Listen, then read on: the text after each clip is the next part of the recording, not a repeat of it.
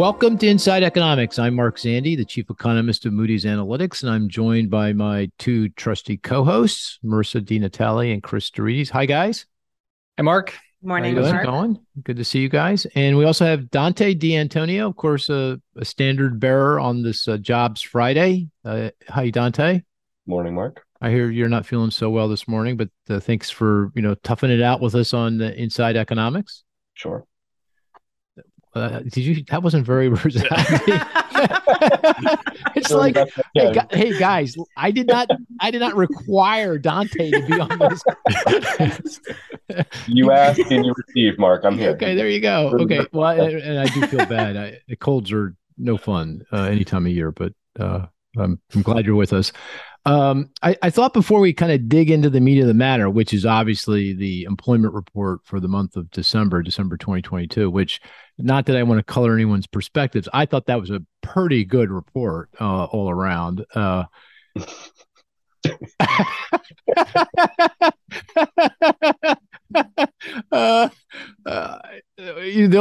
laughing because, well, Chris, you want to describe or? Oh, it's not great for radio, I guess. It's for the not guys great for on radio, YouTube. but it's great for video. Yeah. I just put up a sign that I had handwritten 5 minutes. Oh, and it's backwards too. So going exactly according to script, which there you go. I suspect was going to be your interpretation of the report. That's right. That's so funny. You're making your own meme. Yes. Yeah. But before we dive into that, I do think it was kind of right to script. Just saying. We've had this week of slow session, so maybe Chris, because you coined this term, you want to describe slow session and what it means to the outlook or our outlook? Sure. So we actually it came up on one of the Inside Economics podcasts. I think the one right before Christmas, if I'm not mistaken. We've been struggling for a while to come up with a word to describe our baseline forecast for 2023, which definitely has slowing, right? No doubt about it. We're all agreed that 2023 is going to be a rough year in terms of output. Labor market is going to slow as well. So is it a growth recession? Well, that sounds maybe a little too strong. Do expect it to be somewhat painful, certainly. But true recession, and this is, I guess, where we debate a bit, doesn't sound right either, because we're not even I am not calling for 3-4 million job losses, which would be typical. So is it a mild recession? So we came up with this slow session term to define what we think is going to happen in 23. So somewhere between a true recession or a typical recession and expansion. Put it together to come up with slow session. So I thought it was a great description, and it feels like it's caught on, right? I mean, it's out there in the kind of sort of in a very small economics world, felt like it went viral, not in a rock star kind of viral way, but maybe in a economic community kind of way. It felt like it went viral. So. Well, it helps that you titled your economic outlook piece for yeah, exactly. Slow session. Right. Yeah, and we have a slowsession.com website that and I thought that was pretty creative. You did that over the holidays. So did you have to pay money to do that? Like what how much does that cost to establish a URL these days? I think it's $10. $10, but it's $10 a year, right? Yeah. Let's see let's see if we need it in 24. I don't know. Right, exactly. Maybe then Moody's will pick up the tab. I don't know. Let's see. All right. Yeah. Well, that very good. Okay. So we're going to do a few things in this podcast. One, go down deep into the bowels of the jobs numbers and try to glean what that means for the outlook and for monetary policy and for markets and everything else. We're going to do the game, the statistics game, and we have this new feature of the podcast that we've been talking about and tried it out a little bit at the end of last year is answer listener questions, and we'll try to do all those things in the next hour or so. Okay, so with that, Dante, take it away. Give us the rundown on the report for the jobs report for the month of December 2022. Sure, I'll steal your line. I think it went exactly according to script, right? I mean, we've got a Right. moderation in top line job gains, right? Job growth came in at 223,000. It's down from a revised 256 in November. The 3 month moving average is now just under 250,000 jobs a month. That's down pretty substantially from the prior 3 month average, which was north of 350,000 jobs a month. So we're seeing the labor market moderate. Maybe not as quickly as some people would have hoped or expected, but it is definitely moderating. Um, Growth still came in above consensus expectations, which was for 200,000 jobs to be added. But consensus seems to consistently be wanting the job growth to slow more quickly than it has been. So I don't think it was unexpected to see that moderation be a little bit slower than expected. Unemployment rate edged lower, right, from 3.6% to 3.5%, which is probably not what the Fed wants to see, but at least it moved lower for the right reasons. We got to turn around Can in. you just explain that? Yeah. Yeah. So the unemployment rate moved lower in large part because labor force participation picked up for the first time in a couple of months, and employment, as measured by the household survey, jumped by quite a bit, over 700,000 in December. Strong reading from the household survey after it had been showing quite a bit of weakness over the last 3, 4, 5 months. So more alignment among the two surveys, the establishment survey and the household survey, that we've seen in recent months. Industry wise, I mean, there's not a whole lot of weakness, and where the weakness is was sort of expected. On a major industry basis, the only declines were in information and professional business services, and both of those are sort of exposed to the string of high profile tech layoffs that we saw back in mid-November, which would affect this report. Temp help services also continued to decline, which is part of professional business services. That's not unexpected. It's typically a bellwether of general weakness in the labor market, a slowing economy, as firms cut temporary help before they cut full-time employees. So not a huge surprise there. Construction and manufacturing, I think, continue to hold up sort of better than we would expect given the current environment. Wage growth slowing, right, on a month-over-month basis, up about 0.3%. 0.273, I did that for you. I believe. There you go. Just saying. Only 3 decimals? Do you have more than that, or is that? I thought that would be over the top if I could. Yeah. So, but we'll come back to that. That's an important number. And year over year, wage growth now is back under 5% after it had jumped above 5% last month briefly. So that again is moving in the right direction. Maybe not quite as quickly as the Fed would hope to see, but certainly moving in the right direction. Average weekly hours ticked lower again, which again is a sort of a positive sign. I think that firms are starting to reel in a little bit, and is likely an indication that job growth is going to continue to slow moving forward. So all in all, I think I don't know that you could design a better picture of the labor market given everything that's happening and what we want to happen moving into 2023 in terms of slowing job growth. Any blemishes at all in the report? I mean, we're kind of in this weird world where we want job growth to slow, but we don't want it to obviously collapse. That would mean the economy is going to go into recession. But we need it to slow so that it cools off, get more slack, a bit more slack in the labor market, and cause wage growth to start to moderate even further, get back to something more consistent with the Fed's target. In that kind of context, is there any blemish in the report at all? I don't know so much of it as in an ideal world, we'd like to see labor force participation pick up even faster, right, to help take some of that pressure off of the unemployment rate. We'd ideally like to see the unemployment rate edge a little bit higher, not a little bit lower. But again, the labor force did expand, and so we're moving in the right direction, maybe just not quite as quickly as we would like. Yeah, just because there's so many things to unpack here, but just while we're on the subject, on the labor force participation rate, it feels like that's the new norm, that it's down about a percentage point from where it was pre-pandemic. We're now 3 years after the start of the pandemic. And even without the pandemic, that participation rate would have declined, right? Because of the aging out of the boomer generation from the workforce. Maybe not a full point, but pretty darn close to a full point. So it almost feels like, and the other thing to point out, its participation rate has been roughly where it is now, just over 62% for almost a year. I mean, it really been tick up one month, tick down another month. It hasn't gone anywhere. Just feels like this is as I said, the new norm.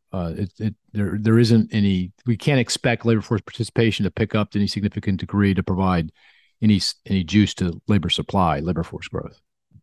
Yeah, I agree. I don't so much think about the labor force participation rate compared to pre-pandemic anymore. I think as much as I just look for the labor force to continue to grow month over month, I think that's the most important thing right now, is not does the participation rate ever get close to where it was before, because I don't think it will, but do we continue to add 100, 200, 300,000 people to the labor force to help take some of that pressure off, to help fill some of those open positions. I think that's more important right now.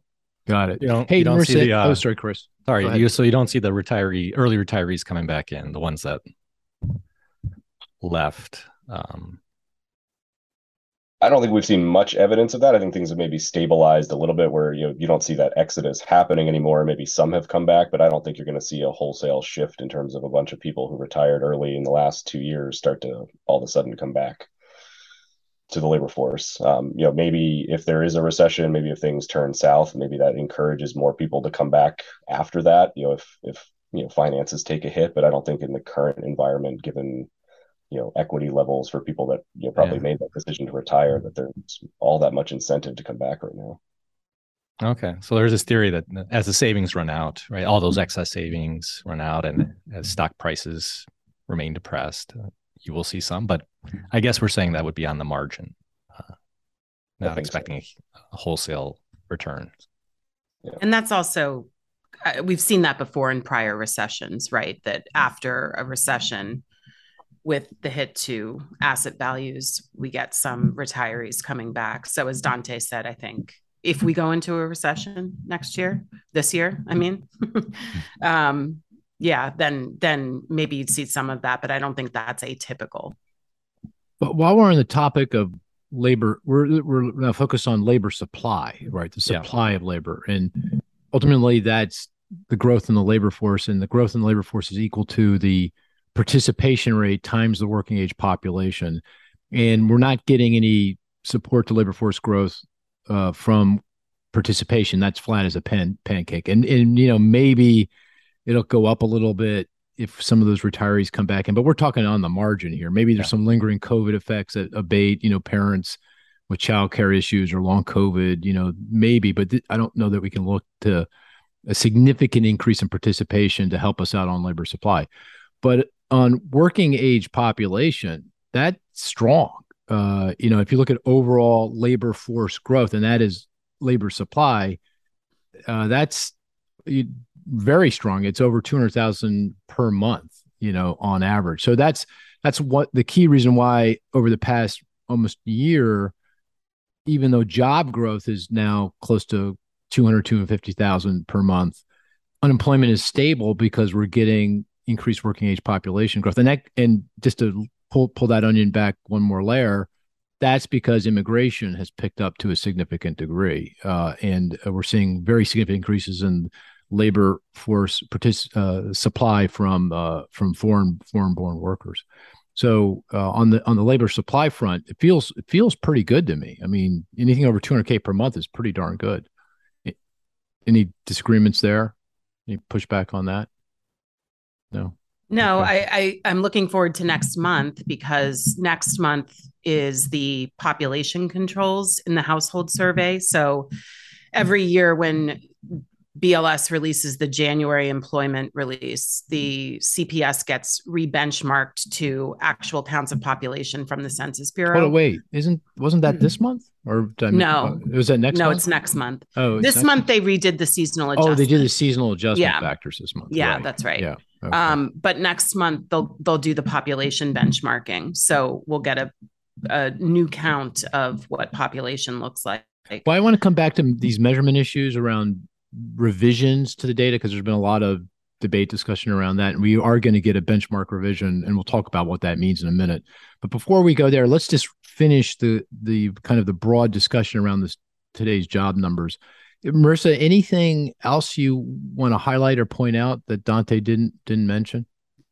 I'll just point out that I don't see it as a big slowdown from the prior month.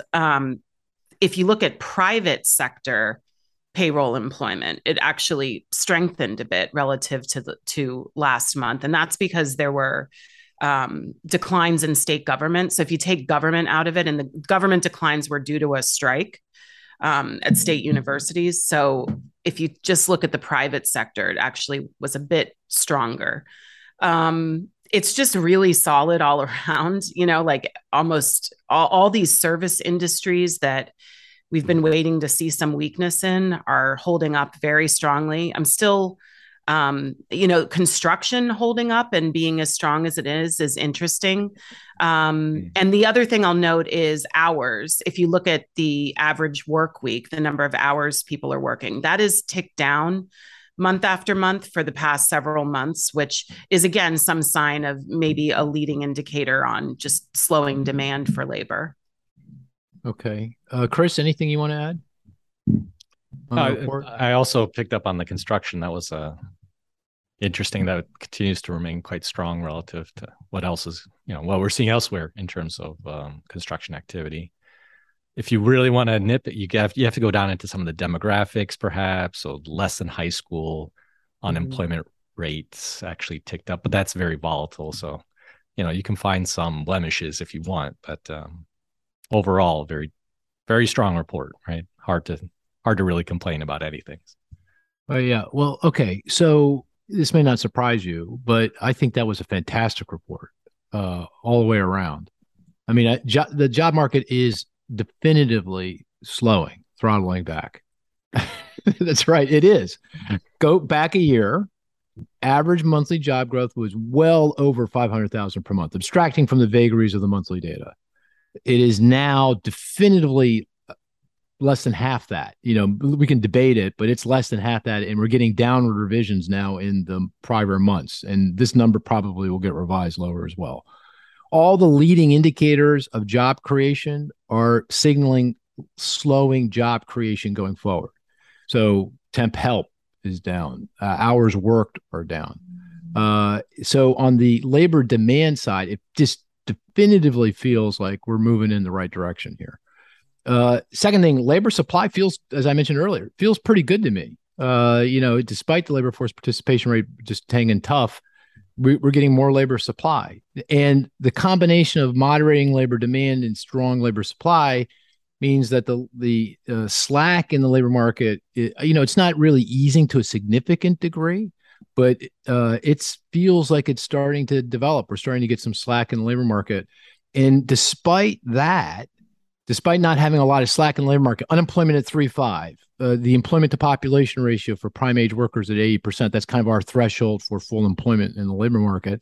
Despite that, just take a look at year over year growth in average hourly earnings. It's clear now with all the revisions that occurred with this month's release and the new seasonal adjustment factors that is slowing. It's now year over year 4.6. It was 5.6 back at the early part of 2022.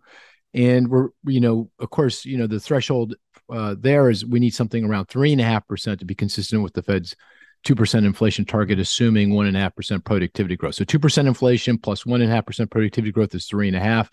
That would be where we'd want to see wage growth to ensure that we're going to get inflation close to the Fed's target.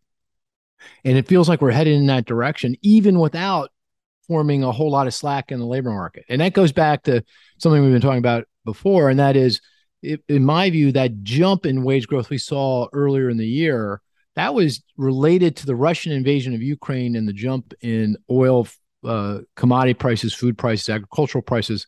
And we saw this gapping out of inflation expectations, and workers said, hey, to their employer, you got to pay me more to compensate for my higher cost of getting to work. And we saw that jump in wages. But now that we're seeing oil prices back in, gas prices coming back down, inflation and expectations for workers coming back in, we're seeing that wage growth moderate. And that, again, is without any significant increase in labor market slack. And we're going to get that, here going forward, just looking at the trend lines. So I don't know. It's almost like if I had a piece of paper and I wanted to write down the numbers that I wanted to see in this month's report, this came pretty close, to those numbers. And going back to that 0.273, that's the month-to-month percentage change in average hourly earnings. That's November, December. And don't read too much into month-to-month changes. I know shouldn't do that, but I'm going to do it anyway because it's consistent with my view. Take 0.273, multiply by 12, poor man's way of annualizing. What number do you get? Anybody? 3.5%. Oh, there you go. It's close. It's very close. Hey, by the way, one of my favorite movies of all time. You want to guess what it is based on what I just said? Anybody? A Beautiful Mind. No. I think Chris said it. It's Groundhog Day. No, that's a good movie. Rain Man. No, Dante knows. Anybody? No. Bueller. Anybody? Ferris Bueller's Day Off. You guys never seen that movie? Oh my gosh. Oh, of course. That is like a classic. That's what is the connection to that and to 3.5% wage growth? Oh no, there's a scene in the movie where the professor who is when he said anybody. Got it. Yeah. So it reminded me of the movie. Yeah. So trivia, what was the question that the professor was asking him? Oh gosh. It was in economics. Because he was class. Simon. Was he Herb? Not he's an economist, an actor. Exactly. Yeah. Oh, it was Ben Stein. Ben Stein. Right. Ben Stein. So what did he, do you guys know what he asked? I don't know what he asked. Chris, you know? It was related to tariffs, as I recall. Oh, tariffs, right? A Smoot-Hawley or something? Smoot-Hawley. Great. Yeah, Smoot-Hawley. Yeah. I think that was it. Well, if we're wrong, the listeners are going to tell us pretty quickly. They are pretty quickly. Yeah. So. But I thought that was a pretty good movie. Right. Yeah. All right. So, you heard my spiel. I feel so weird. Yeah. I actually now get nervous on 2 days of the month. No other days do I get nervous. First is Jobs Friday. The second is now the CPI report. It's like I'm sitting there at breakfast waiting to hit the button, BLS.gov. And then I get really annoyed if it's not, doesn't come up at exactly 8:30 a.m. Eastern Standard Time. But I felt pretty good with that report. I thought it was, right down the strike zone. Okay, let's go back a little bit and get into the nitty gritty here. And for those folks out there that don't want to get too nerded out, maybe you can turn to some music for the next 5-10 minutes or something. But if you go watch Ferris Bueller, or go watch that clip. I'm sure it's on YouTube somewhere. It's a classic.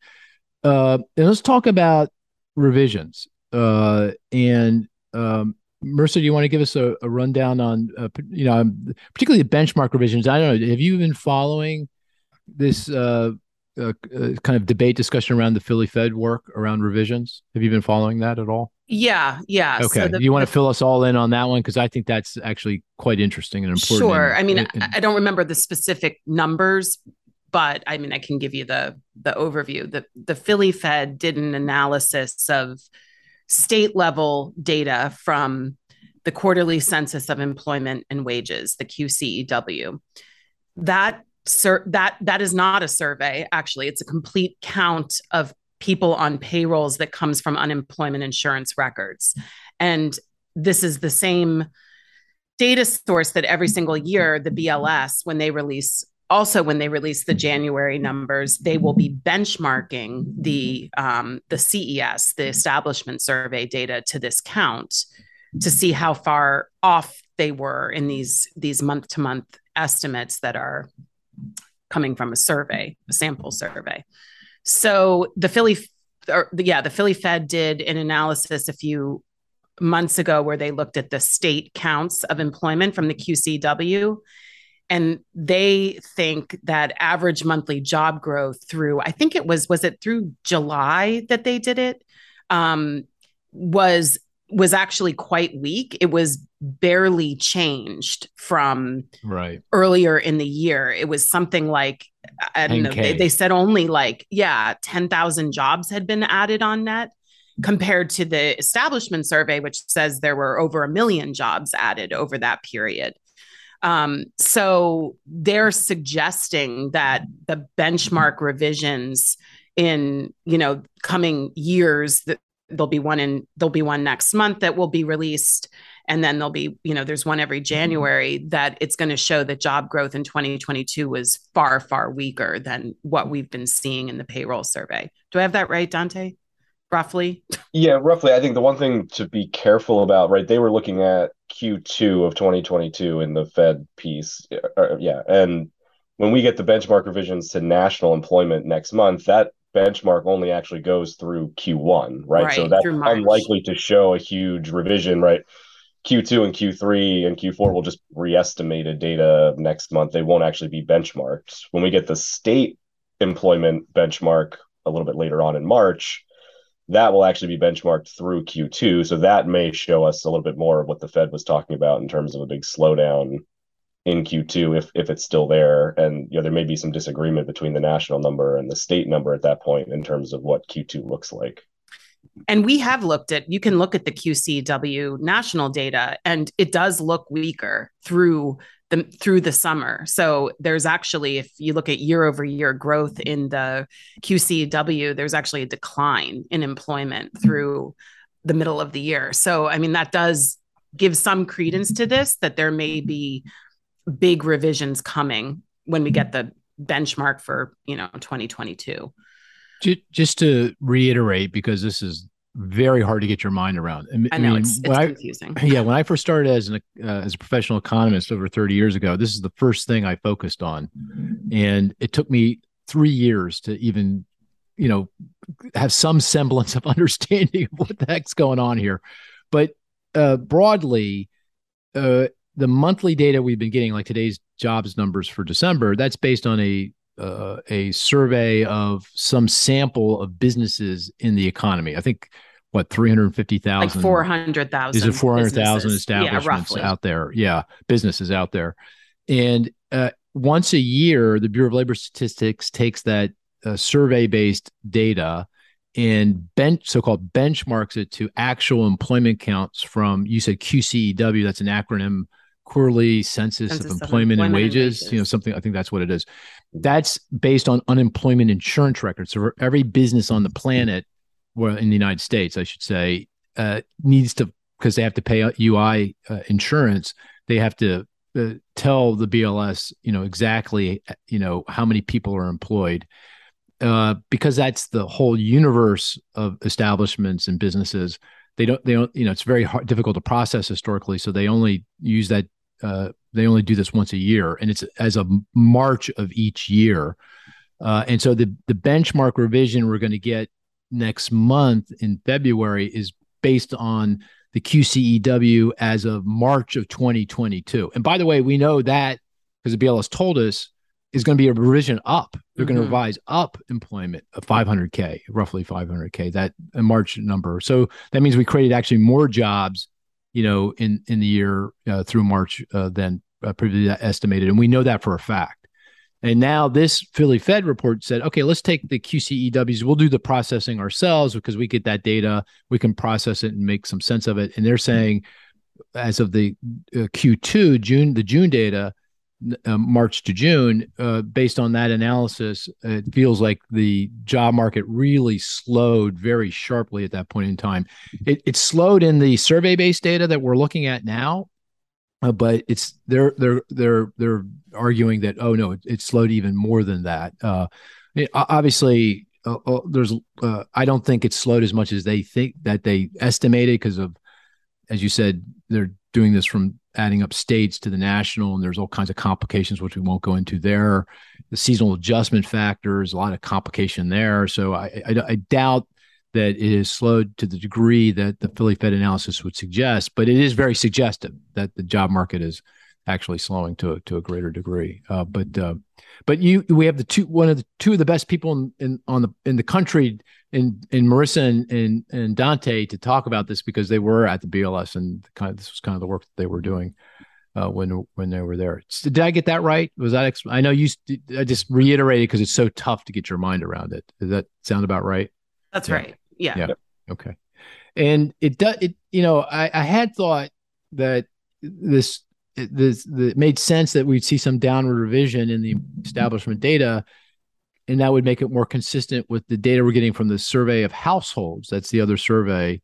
But in this month's report, we saw a huge increase in household employment, the employment as measured by the household survey. And now if you look over the past year, the amount of jobs created under both surveys are roughly the same. They're roughly the same. There really isn't a whole lot of difference there. So they're telling a very similar story. Okay. Let me before we move on. I had a bit of a soliloquy there in terms of my interpretation of what this means for the economy and the job market. The December report. Anybody want to push back on that? I mean, it feels like we're all kind of in the same place. Maybe not taking it the next step and saying what it means for probability of recession in 2023, but feels like we're all pretty much on the same page. Is that right? Any disagreement? Okay. Yeah. I'll just say about wage growth, average hourly earnings, that, it is affected by the composition of job growth over the month. And this month, if you look at the payroll survey, there were a lot of low wage jobs added, right? So there were big gains in some components of healthcare that are lower wage, and another big gain in leisure hospitality. And on the other side of the coin, there was either declines or no growth in things like finance and components of professional business services, which are higher paid. So that could be skewing the average earnings over the month lower than they actually are. But, when we've talked about this a million times, there's no great, really good month-on-month tracking of wages. The wages that we get from the Employment Cost Index, the ECI, are quarterly, so there's a big lag there. So, in the absence of anything better, this is what we have to look at, but just take that with a grain of salt. Yeah. I want to talk about one other labor market issue before we move on to the game and listener questions. And that is, this now is based on looking at the other big report we got during the week, the Job Opening Labor Turnover Survey from the Bureau of Labor Statistics, so-called JOLTS, that kind of gives you better look into the bowels of the labor market and what's behind the job growth that we're observing. And one thing that I've noticed is all of the slowing in job growth that we've gotten over the past year. You remember, we're at 600K per month at the start of 2022. We're now down to, say, we're 500K to 600K. We're now down to 200 to 250K, something like that. Is less hiring. So we've seen the number of hires by businesses decline. And as of November 2022, that's the last data point from JOLTS that we got this past week, that is back to where it was pre-pandemic. So hires are very consistent with where they were pre-pandemic. What's so different about the current environment and why we haven't got even slower job growth is that layoffs remain very, very low. Just so, I'm not going to go too deep into this because maybe I'll take someone's number for the game, but and you can see it in the unemployment insurance claims, you can see it in the JOLTS data. They're very low, well below pre-pandemic, well below what we've seen historically. And kind of it feels a little counterintuitive for people because they hear about all these tech layoffs, right? You saw Salesforce, a big software company, announced 7,000 in layoffs this past week. And of course, every major tech company from Meta to Amazon have announced layoffs. But despite that, overall layoffs around the economy remain very, very low. So which means other sectors of the economy are, they're just not laying off workers. So my expectation is that we will see a normalization of layoffs here over the next 3, 6, 9 months, that will go from these record low layoffs back to something that's more typical pre-pandemic. And by so doing, job growth is going to go from 200 to 250K to something closer to 100K, maybe a little bit south of that. And that is, precisely where the Fed would want to see that job creation go, because at 100K, that is consistent with long run labor force growth. You'll see some slack starting to develop in the economy, and that will help bring that wage growth in. Does that sound roughly right? That kind of narrative. I mean, anything to add to that kind of the observations I just made, Dante? I think that's roughly right. I think there is some question around the timing of sort of announcement of layoff and sort of when that might actually show up in some of this data. in terms of UI claims or in terms of jolts, given the sort of unknown nature of what severance pay and other things look like, I do think there's some time lag between, hey, we're laying off 7,000 workers and when those people actually appear in those different pieces of data. And particularly with UI claims, for a lot of these people, if they're finding new jobs almost immediately, they may never be filing for unemployment insurance. So even though the layoffs happened, it doesn't mean that they have to show up in these different pieces of data necessarily. And it doesn't mean that if they're going to show up, that they're going to show up in a couple of weeks or even the next month. It may take a little bit longer than that. So I think there's just a timing and sort of scale issue that could be at play a little bit. Yeah. I've had this thought, and I need to explore it more deeply, but the kind of the thought I've had is that to have a recession, it feels like you need to have a significant increase in layoff. Can we have hiring declines obviously in recession as well, but can you actually have a recession? The economy, negative job numbers, the economy going backwards without a significant pickup in layoffs. It feels like that's kind of critical, because at the end of the day, layoffs is what would spook people and consumers and have them pull back on their spending. If it's just simply that businesses aren't hiring, but everybody is holding on to their job, it doesn't feel like that's going to be enough to create that kind of panicked environment where people go into the bunker and stop spending. Especially when the unemployment rate's 3.5%. There's if businesses stop hiring, pretty much at this point, everybody who wants a job has a job, right? So I agree. And historically, if you look back at recessions, you always see layoffs and you see outright declines in payroll employment. So I can't see calling it a recession if we're not getting massive layoffs. Well, it's not even calling it. It's not. You don't have a recession. That's right. Yeah, layoffs. Yeah, okay. Chris, you were going to say something, though. Well, yeah. This time is different, though, right? Yeah. Yes, so much so. Throwing all so what are you saying? Your sayings back at you. You have so much demand out there. There's structural issues here that I agree. If you had no layoffs, if you had no declines at all, then certainly can't call it a recession. But if it's 1 million, right? So very modest compared to previous recession, or if it's 500,000 layoffs, right? Is that still a recession? And consistent with slowing in other metrics, spending down, investment down, GDP contracting. Well, hold it. Let me give you the numbers, though. Okay, I am going to give you the numbers. Hopefully, I don't take. And just that's interesting what you're saying. I just want to understand the numbers. So if I look at JOLTS in the month of November, there were 1.35 million layoffs. I don't think I'm making that number up. I think that's the right number. On average, from the start of the series from JOLTS, which is back in early the 2000s through up until the pandemic, the average monthly layoffs, and this would be a kind of therefore typical, on average in a typical economy, was 1.9 million, maybe 1.95 million. So, I would think, we need to see, actually, to avoid even further rate hikes and ultimately a recession, we have to go from 1.35 to 1.9. That's an increase of 500K, 550, 600K. That feels like we need to see that. But for us to go into recession, feels like we got to get into the 2 million, 2.5 million per month, something like that. And it feels like a far, far distance from where we are today. Those are the kind of the numbers. So it's not 500K, Chris. It's got to be a big increase in layoffs. Yeah, I was talking about employment, right? Oh, employment. Oh, okay, right? Sorry. 3 to 4. Yeah, right. Typical is 3-4 million job losses, right? Yeah, right. But what if it's much smaller than that, right? Where is that fine line between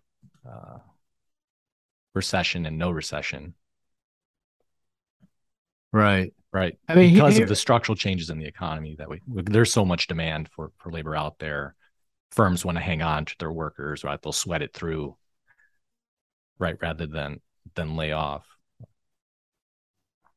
Right. Yeah, I guess that's my point. It feels like businesses are going to be reluctant to lay off because they know that their number one problem is finding, on the other side of this weakening in the economy, they know their number one problem for the foreseeable future is going to be finding workers and retaining workers. So they're going to be really reluctant to lay off. But therefore, the adjustment they're going to make to a weakening in demand and just a softer economy and their concerns about the economy. I mean, almost every CEO out there thinks recession's headed in our direction, is through less hiring. Right. So if you have less hiring, you get a weakening in job growth. But it doesn't feel like you can go into recession unless you have a increase in layoff, which would ignite that pullback in spending that is necessary for an actual contraction in economic activity. See what I'm saying? It just feels like a different dynamic at play here. This time is different, in that sense.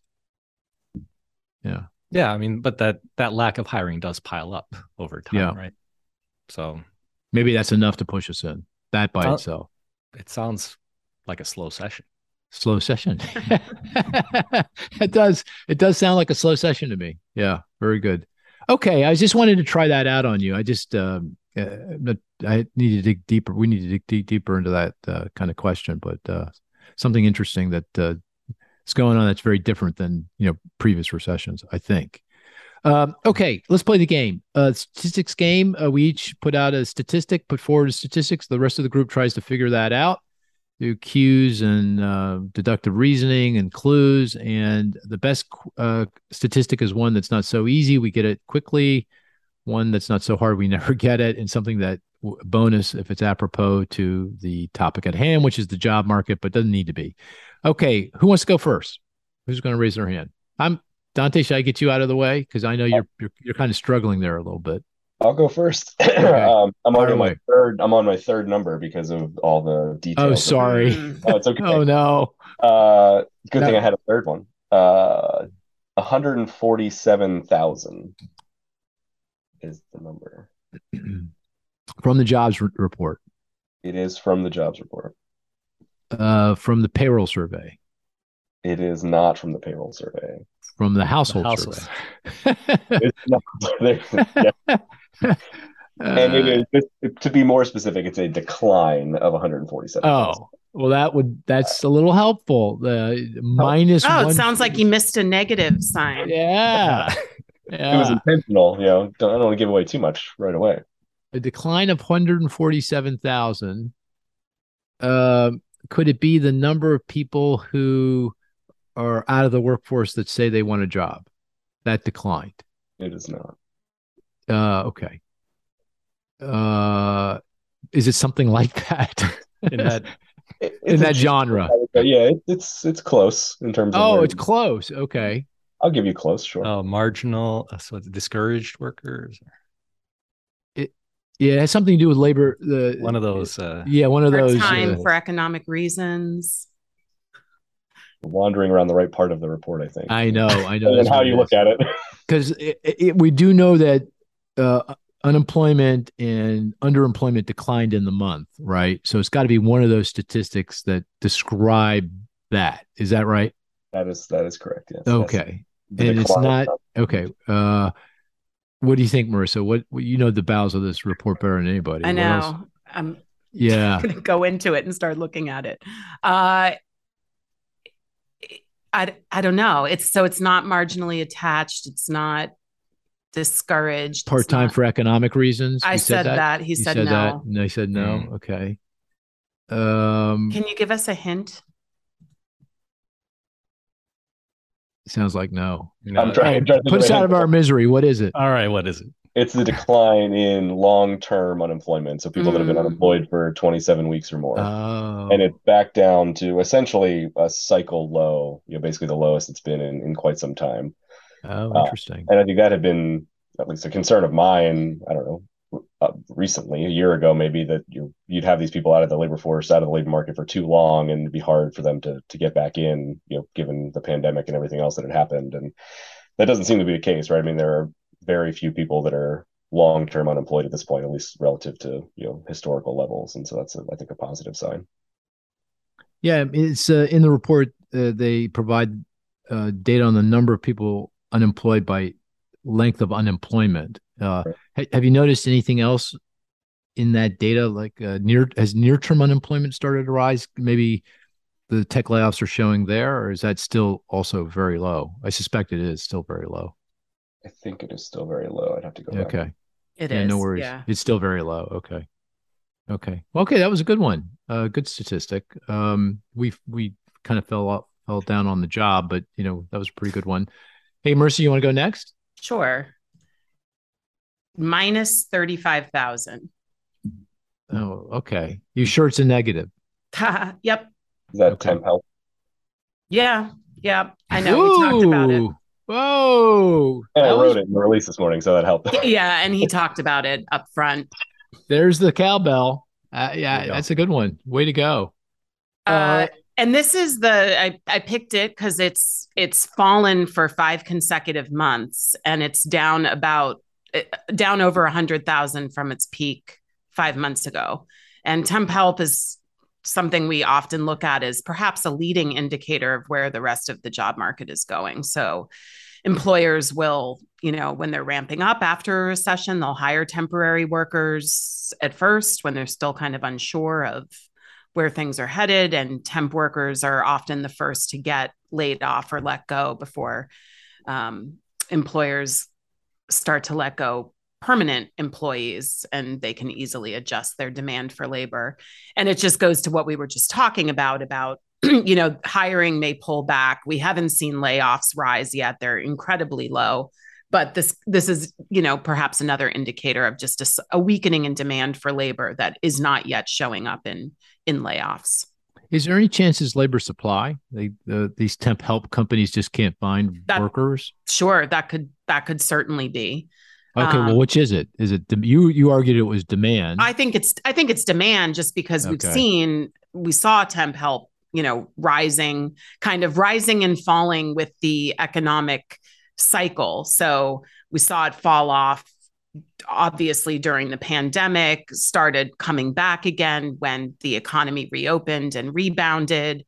And then when things started to weaken early in, late 21, 22 with higher inflation, Russia's invasion of Ukraine kind of weakened again. So it's very cyclical. I think it's indicative of demand. And I'll say other surveys that we've seen of business intentions to hire over the next year, they're all kind of showing that businesses are saying we're going to pull back on hiring. Okay. So it could be supply, but you don't think it is. I don't think it demand. is. I think it's demand. And signals that it's a good leading indicator, signaling slower job creation going forward. I believe so. If companies aren't getting temp help, that's the first thing they cut before they actually stop cutting their own workforce or stop hiring their own workforce. And like a lot of people think of temp help always as sort of white collar jobs, but there's a lot of temp help that's used in manufacturing too, and we've seen that weaken quite a bit. Yeah, that's a great point. Yeah, that's where manufacturers are still adding to payrolls, but the first thing, it feels like they might be cutting their temp help. Mm-hmm. And then the next thing that would happen is that they start to cut their own payrolls. Right. Yeah. Okay, good. Hey, Chris, what's your statistic? Okay, I'm going to reframe the discussion here. Ooh. 49.6.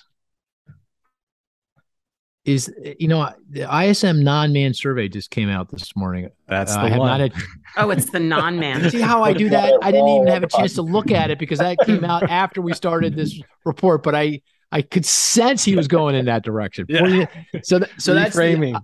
You're saying your reframe was really important when you said that. That was a hint. That was a little. Where's unfair. my cowbell? Man. I just gave it to you. Oh, did you? Okay, I didn't hear it. Okay, there you go. Extra. The ring didn't come through.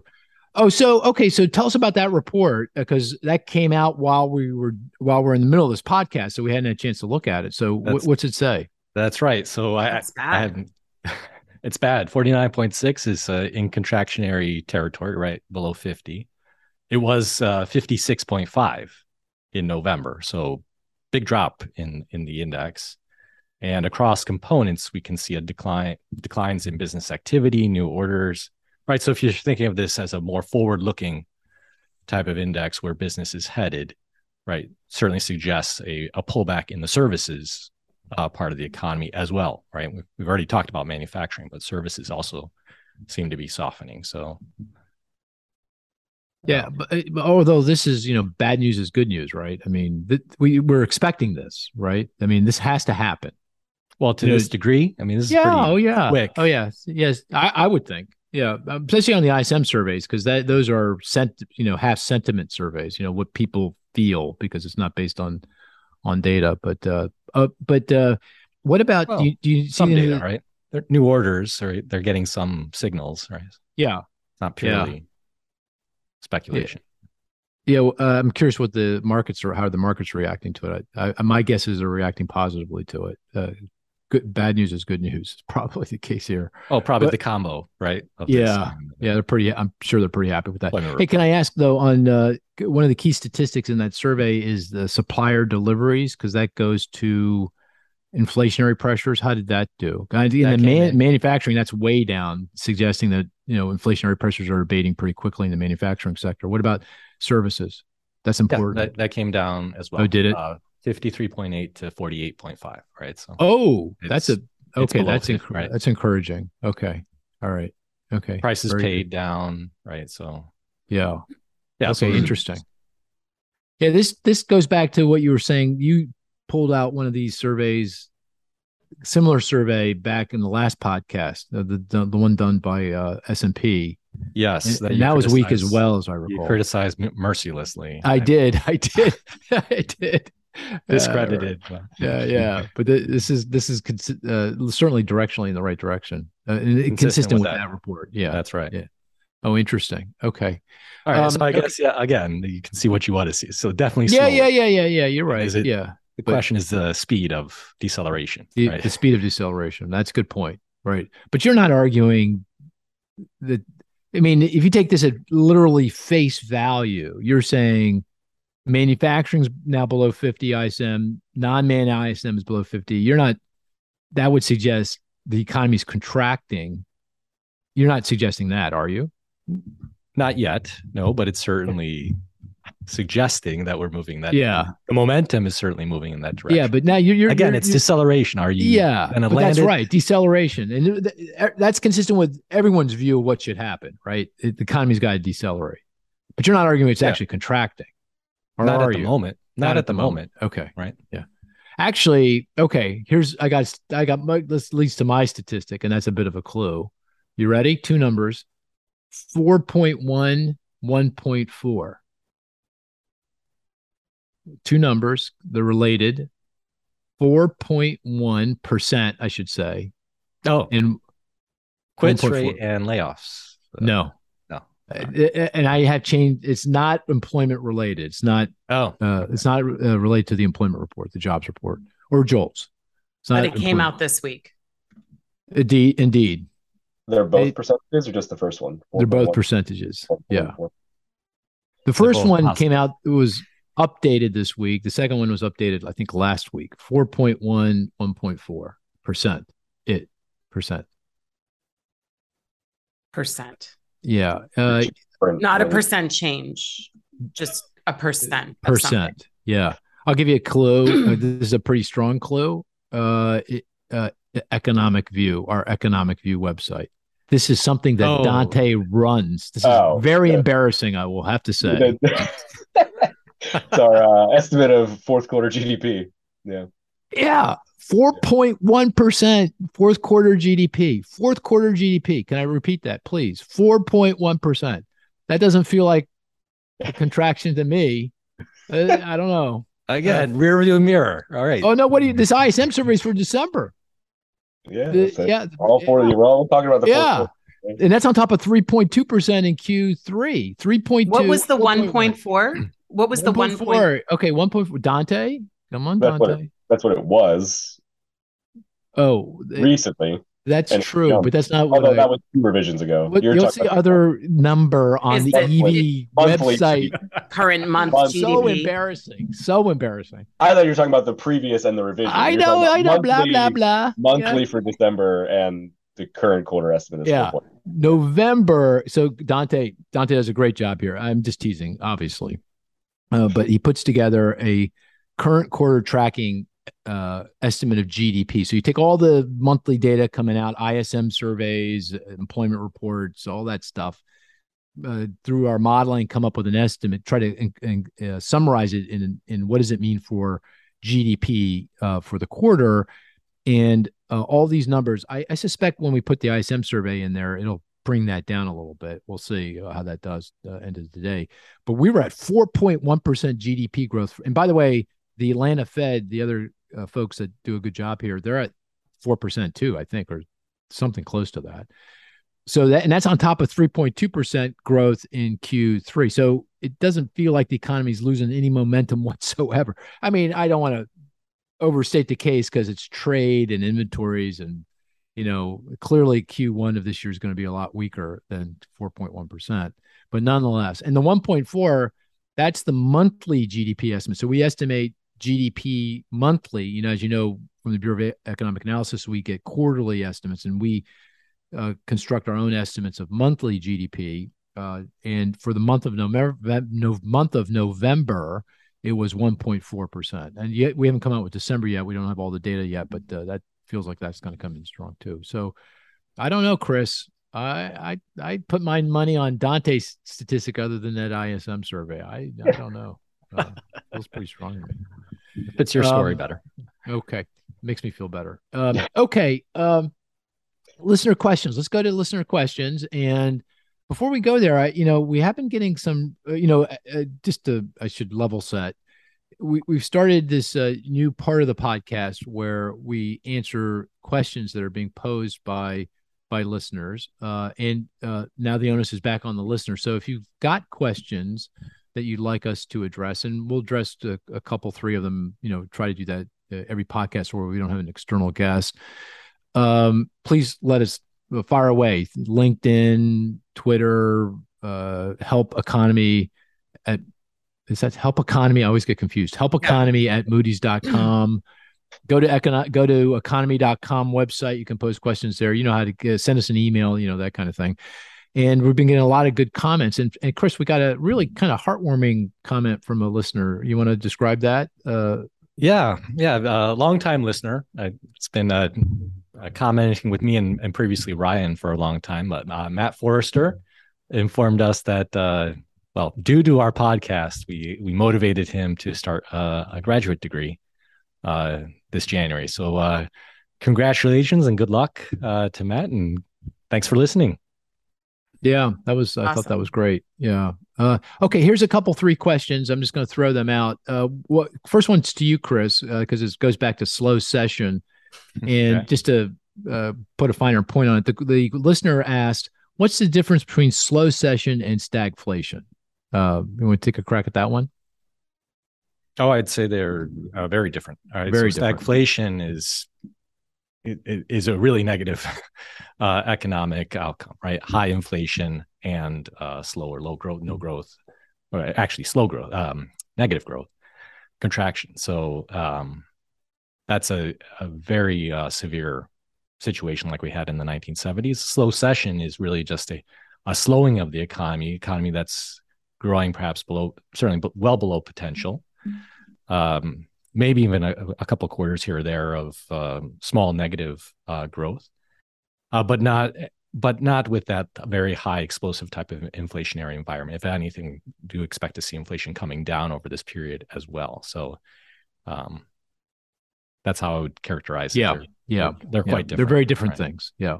Stagflation, bad. Slow session, the worst. Right. The worst. Slow session, not great, but obviously much better than recession, stagflation. So, I declare victory. We should be very happy if we get slow session in 2023 going into 2024. Okay, here's another question. Since the recession is likely to say, now this listener is not assuming we are going to have a recession. Since a recession is likely to be mild, is it possible? Let me just lost it here. Is it possible to have a downturn that is confined to just the housing and tech sectors alone? Is that consistent with a recession? Marissa, you want to answer that question? I think it's I think it's difficult to have a severe downturn in, particularly in housing, because it is so, the multiplier on housing is big. And what I mean by that is that there's a lot of jobs tied to the housing market in all different industries. I mean, you have manufacturing, you have financial services, you have construction, right? You have professional services. So I think it would be very difficult to have a severe contraction in a segment of the economy that's that large and keep it confined to that part of the economy. Okay, one more. Okay, this is an interesting question, and I'll just read it verbatim. The tech valuation bubble has probably already popped. Banks have decent balance sheets. Emerging markets have already hiked interest rates a good deal. What fat still exists to be trimmed? So I guess the broader question here is, generally before recessions, you've got some major imbalances in the economy. Something fundamental is wrong. Tech bubble. He mentioned this questioner asked about emerging markets, but also real estate markets overbuilt, a high leverage, that kind of thing. So it feels like a lot of those potential imbalances that could undermine the economy and lead to recession have been already addressed to some degree, right? I mean, stock prices are down 20%. Crypto prices have collapsed. As the listener pointed out, emerging markets have kind of adjusted, raised interest rates, stabilized their currencies. The banking system is in pretty good shape. So what's out there? What imbalance? What fundamental problem is out there that could be at the center of a recession? Chris, do you want to answer that question? Well, I mean, I guess the obvious one is that inflation is still, prices are out of whack, right? Yeah, that's still the biggest factor facing the economy, and the Fed is trying to address those with the rate hikes and monetary policy, and that's certainly a mistake. There could certainly be the final straw that leads us into recession. So that would be one argument. I would say for the other asset prices have adjusted, but they're not. You could argue that some of them have not completely adjusted, like housing, right? You could make the argument that we still are quite overvalued. Now, we've argued for some demographics and other factors that would support housing through a more gradual adjustment process, but you could construct a scenario where house prices have to correct further in a much more violent fashion, and that could trigger some recession. I don't put a lot of probability on that, but if you want to look for sources of imbalance, that I would argue that the house prices are still out of balance relative to rents or incomes, right? Yeah, makes sense. Yeah, so the imbalance, the imbalance is the thing that's staring us in the face, and that's the high inflation. That's the obvious one. Yeah, that's the obvious one. And of course, in past recessions, many of them have been preceded by high inflation and a Fed that's been jacking up interest rates. So right, similar to kind of dynamic. The difference probably is that in those other recessions, we did have major imbalances in the economy that got exposed by the higher rates that exacerbated conditions and reinforced the problems in the economy. But that doesn't necessarily argue for no recession. You may have a recession that's just milder because you just don't have those imbalances. Yeah. And an ounce of humility, right? Typically, we only figure out those imbalances after. Good point. Right. So there might be something out there that we're not identifying, or maybe we're giving too little weight to. Maybe there are, company balance sheets, zombie companies out there that we don't know about, or I don't know, derivatives. Who knows? Right? There could be. Yeah. The unknown unknowns. I think that's the question, right? That's being asked is what else could be out there? What shoe could drop? What fat still exists to be trimmed? Yeah. Okay. Okay. Before we call it a podcast, let's just go around the horn like we've been typically doing, just to kind of sum it all up. What's the probability we go into recession at some point in 2023? Do you think we should extend that out now to early 24 as well? I mean, 2023, early 2024. Let's say over the next year. So that would encompass, going into early 2024. Dante, let's start with you. You're kind of the mystery man here, I think.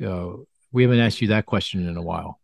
I think last month I said 50%, and that's where I am now. So whether I said 50 last month, I'm there now. So yeah, I think it's still 50-50. But you have to take a side. So which side would it be? No recession or recession? I'm still on the no recession side. No recession side. Yeah. So you and I are like on the same page. I'm trying to keep my job, right? Yeah. Well, you can come back anytime. Okay. Marissa, where do you stand? I'm still. I think 55. Last time you were 55%. I'm right? still at 55. You're still 55. Yeah. So today's numbers didn't push you in one direction. No, I mean, if anything, today's numbers are more heartening, I think. I mean, lower probability of recession. I mean, I have no reason to up it right after today. So. Right. Okay. Very good. So, and we get the CPI number, I think, is that next week or next week. Yeah. Okay. So, hey, Chris, it feels like she might be wavering here. If I get a good CPI number, she might come in a little bit. We'll see. These are the two reports. Yeah. Okay. Chris, I think you were at 70%. 70. I'll, two numbers here. That ISM is making me me think. So, but I'll go with 68. That's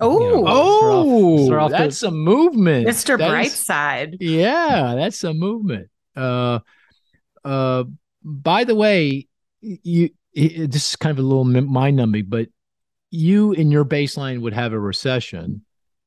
For you to switch that back to no recession, would the probability of that have to be no recession 2/3, so 1/3 probability of recession going forward? You see what I'm saying? Yeah. Okay. So we're a long way from you changing your baseline forecast from recession to no recession. Well, but there's gradation, and now that we have slow session, okay, I have another degree of freedom there. Another degree of freedom. That makes a lot of sense. Okay. All right. And as I said, I'm still at 50-50. I do have. We have to choose a side, and I still side with no recession at this point. I feel actually the last 2-3 months have been feeling better and better about that. So I can't wait to see that. So still 50-50. No, you're not going 45 or I think it's I think that's still reasonable to be 50-50, but if I had to pick a side, the no recession side, but not quite comfortable enough to say less than 50-50 at this point. Here's the other thing, which is going to complicate our discussion going forward, is we are now going to start creeping into 2024. So, that adds a level of complexity to this conversation around probabilities of recession as we move into 2024, because that's just looking out a little bit further. Things do happen. Okay, so what's your 2-year probability? I don't. That's the question. Okay, next time. Let's do that next time. I'm not sure. It's got to be higher than 50-50, though, doesn't it? Almost by definition, doesn't it? Sort of. It's cumulative, right? Yeah. If we're thinking. Yeah, but let's think about that and talk about that in future podcasts. Okay. Anything else, guys, before we call it a day? Dante, looks like you want to say something. I was just looking at the market expectations for what the Fed's going to do. And it shifted quite a bit on the report today. I think yesterday it was 60-40 in favor of a 25 basis point hike in early February, and it shifted to 75-25 in favor of a 25 basis point hike. So the market seems to think that the Fed likes this and will more likely to downshift to 25 basis points. Can you tell have they brought in the terminal rate, because it was over 5? Is it now below 5 by any chance? Can you tell? It didn't look quickly. Let me see. Yeah, I'm just very curious. I mean, if it goes below 5, they, prior to this report, they had 3/4 point rate hikes kind of built in, putting the funds rate just over 5%. Yeah, it's still pretty split. So right now it is slightly in favor of the terminal rate at 475 to 500. Okay. It's split between that and 500 to 525. So it's not a evenly split. So 5 on the nose, it feels like. Yeah, basically. Okay, good. Thanks for that. Okay. Well, with that, we're going to call this a podcast. Thank you, listener. Talk to you next week.